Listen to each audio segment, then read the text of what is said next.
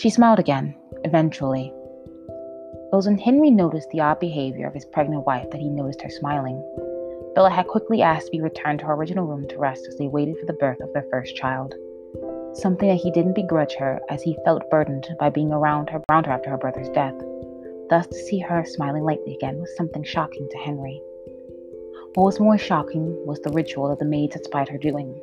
It was said that every night before bed, she would talk to her mirror about things in a calm tone and casually as she giggled about what she had done or was planning to do, only to kiss it and go to sleep. Henry wondered if this was something that she should be sent away for, but his mother told him that carrying a child did strange things to a woman, and as long as she was happy and did not seek to join her brother, it was fine for both her and the child, so he left it be. Honestly, there was no lure to her again now she was so mysterious. She kept her hair unbound as she wandered around the house. Humming quietly to herself, she stared out towards the garden with a smile. She would rub her growing stomach and play a game with the unborn child of picking out shapes in clouds, or reading books of poetry out loud, talking about how she did and didn't like them, asking the child if they were of the same mind. The only thing that wasn't improving was the conversations. Now that she was going to have a child, his mother and sister wanted to talk to her, but she did not respond enthusiastically. She smiled and nodded at the right points, but it seemed more polite than happy, as if she was just entertaining them for a time. "Do you think she resents us?" his mother asked him. Henry paused at that, thinking back to all those days where she wandered like a ghost, not talking to mostly anyone after she was shipped here by her family, as well as her response to her letters that she had sent him in the earlier days of her stay. She might feel alone since her brother is gone. It doesn't seem like she has a good relationship with her family. "But you're married. We're her family now. Why is she acting like this?" Henry wondered about that. If she had considered them family even after she married and laid with him. He knew she considered the baby her family from how she would talk and behave when she was addressing the baby, but there was also her ritual that she did. Her talking to the mirror as she brushed out her hair, kissing the mirror, then blowing out the candles to rest, gave him an eerie feeling as well as a shot of jealousy. It was odd that she would talk more warmly to an imaginary person than to someone of flesh and blood.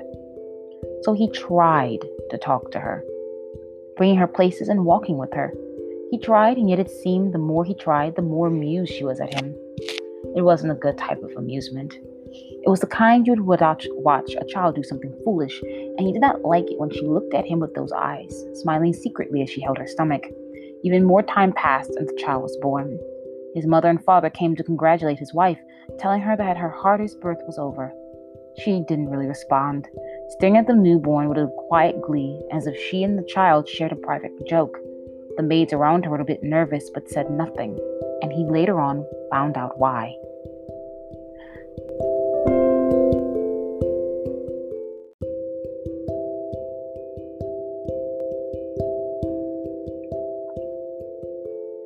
When his child was born, Bella had stared jaw-dropped at their appearance.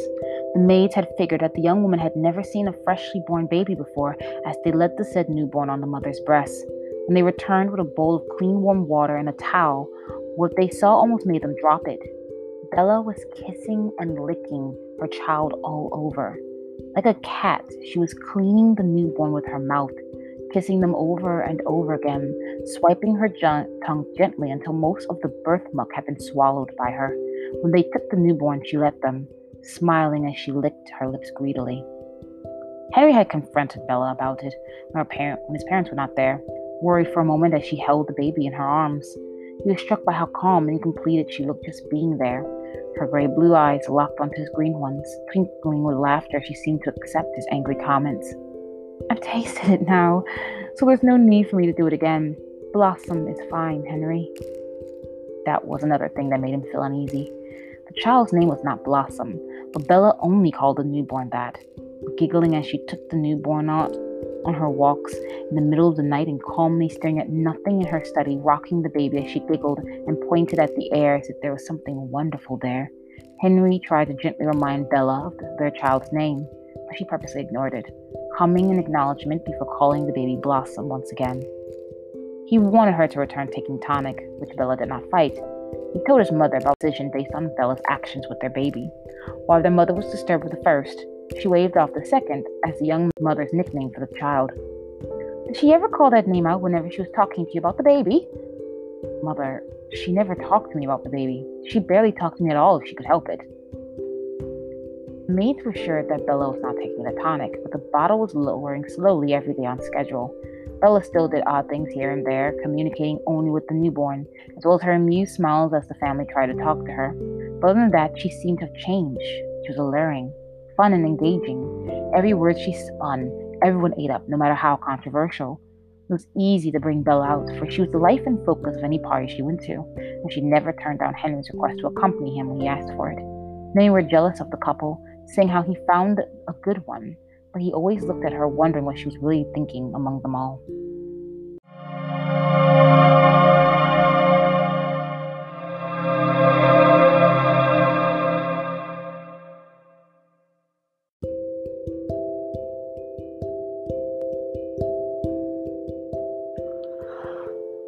When she requested that a pond be made in their yard so she could have lily pads in the garden, he resisted at first. He didn't want to do such an expensive thing at the whim of his odd wife. She didn't seem angry at being called odd, just a little disappointed as she sighed and went back to the nursery to take care of their child. He felt worried at how disconnected she was with this. Most women would scream and holler about what they wanted or at least bleat. She did nothing but stare at him before going on as if whatever he did or didn't do was of no consequence to her. He found her later. Well, they all did. Passed out by a bonfire outside late in the evening. The maids had called for help when they saw the giant waves of smoke coming from the garden, and they saw the hint of red hair. Bella had burned most of her clothes from her old home along with Bellum's. It wasn't all. Letters, pictures, diaries, and a few paintings.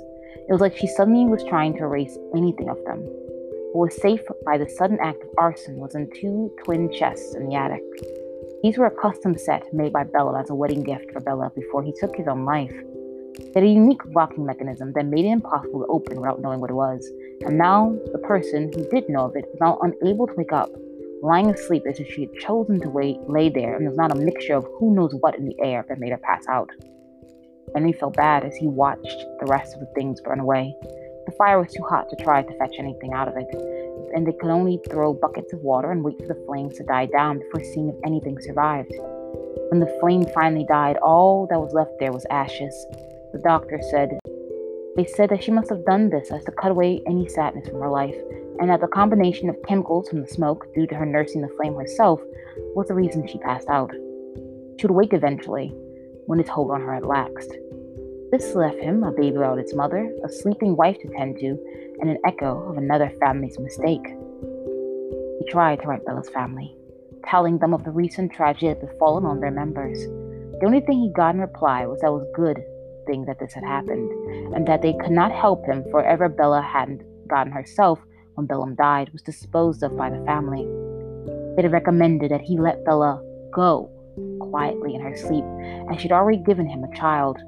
They told him that they would respond no further to his letters as well, as they were washing their hands of the last piece of the 2. Henry felt himself choke when he read the last part. A feeling of dread washed over him as he wondered what was wrong with that family to do that to her, or what was wrong with the 2 to push the family to do that. Getting up, he went into our little room to find anything at all to explain why they would do that. The only thing he found was a recently left notebook, open in a drawer. I had kissed and cleaned my baby as I did all those times with you, Bellum. The hum of pinkish muck was light but vibrant. It made me think of fresh grass after a rainstorm, or the smell of freshly made things. Babies do have that new scent, and blossoms excites and calms me. I never thought I wanted a child given how we were born, my Mara, but I am glad I got to meet my Blossom before I go. My Mara, are you close now, aren't you? Do you see my Blossom as well? I think this is what the 2 halves were supposed to look like, and it was truly stunning. My Mara, I dreamed of bright pink syrup dripping between my legs tonight. Henry's mother keeps telling me that a baby changes a mother. Do you think Blossom has changed my body, my blood? If so, does that mean the taste of it has changed as well? They keep giving me the tonic again, but I am not taking it. I do not think the plants like it as well. Disgusting. I'm calm enough looking after my blossom and waiting for you. My dear Mara, Blossom can see them as well. The lights. I was excited to note that my Blossom was following some lights across the room, entranced by them. They seemed like the blue and peach color ones for now. I can't blame a baby for having favorites. After all, my baby has only been in this world for 2 months. I am sure that they will enjoy more colors when they are older. Mara, was this a gift from you telling me that you are near? I got my bleeding back a few days ago. It was very dark and thick, so much so than before. I had found my baby had wiggled themselves down to play a bit with their foot. Silly baby. I cleaned them up, of course. I shouldn't have made a big fuss about it. No one smelt blood on my breath. I am sorry for such a silly argument, Bellum. My blood being so dark, so thick. Time, isn't it? I have so much I must do now. I don't have to wait any longer. I wonder if Henry would taste it. Would he understand? I don't like that man much, but I sometimes think he is trying. Too late, I know, but the motion does touch me a little. Would he taste my end if he could taste my blood?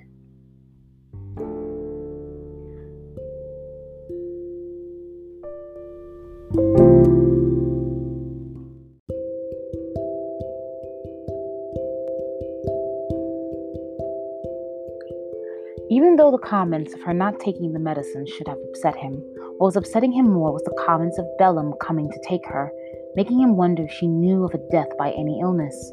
He had doctors look at her for the whole time she was asleep, wondering if there was anything that put her at risk of dying, so was going through with the creation of the pond and the garden. Bella had stayed asleep for the entire time this was being created, as well as him going through all the doctors in 3 counties. All of them had said the same thing over the coming months, that there was nothing wrong with her, and that she was just sleeping from the events that had happened before. But he knew something was wrong. The maids were whispering about the sleeping woman's time of the month, and how it seemed to get darker and thicker, to the point where it was hard for the rest of it to come out without the help of a maid pushing down on the sleeping woman's stomach. When she woke, Henry was relieved. Bella had asked for her child and happily fed them again, seemingly acting as none of what happened ever occurred. Henry hoped that this was the end of their problems, that her burning her and Bellum's things was the climax of whatever had been building up in Bella's past. Henry told her that after she recovered, she would be moved into the main bedroom with him. Bella seemed to be in agreement, muttering the child's name as the baby cooed back at her, happy to be in their mother's arms. For a few years, besides the fact that Bella's time was still an odd and strange thing, leaving her icy cold, it seemed that everything was finally where it should be. Oddly, it didn't surprise him when he found out his wife had drowned herself in the pond she had requested all those years ago, or the fact that their child was there to watch. The maids crying in shock and pain as they had to fish up her body, while his mother was in shock, wondering what was going to happen with their child now they had seen such a terrible thing. What did surprise him was the fact that he found his child looking at a mirror with the twin chests open right beside the vanity. The child was giggling at their own reflection, and yet, where they were touching on both sides, there was nothing there. "Daddy, look, there's 2 of Mommy. Mommy fixed herself." Even when he tried to get rid of the chests, even when he sent his child away, he was haunted by the fact that his child talked about the twin images in the mirrors, alluring and disturbing at the same time, as well as the taste of what could only be described as thick and dark metallic syrup when they woke. He could only pray that his child would not follow the shimmering mirror lights that they always talked about in their letters.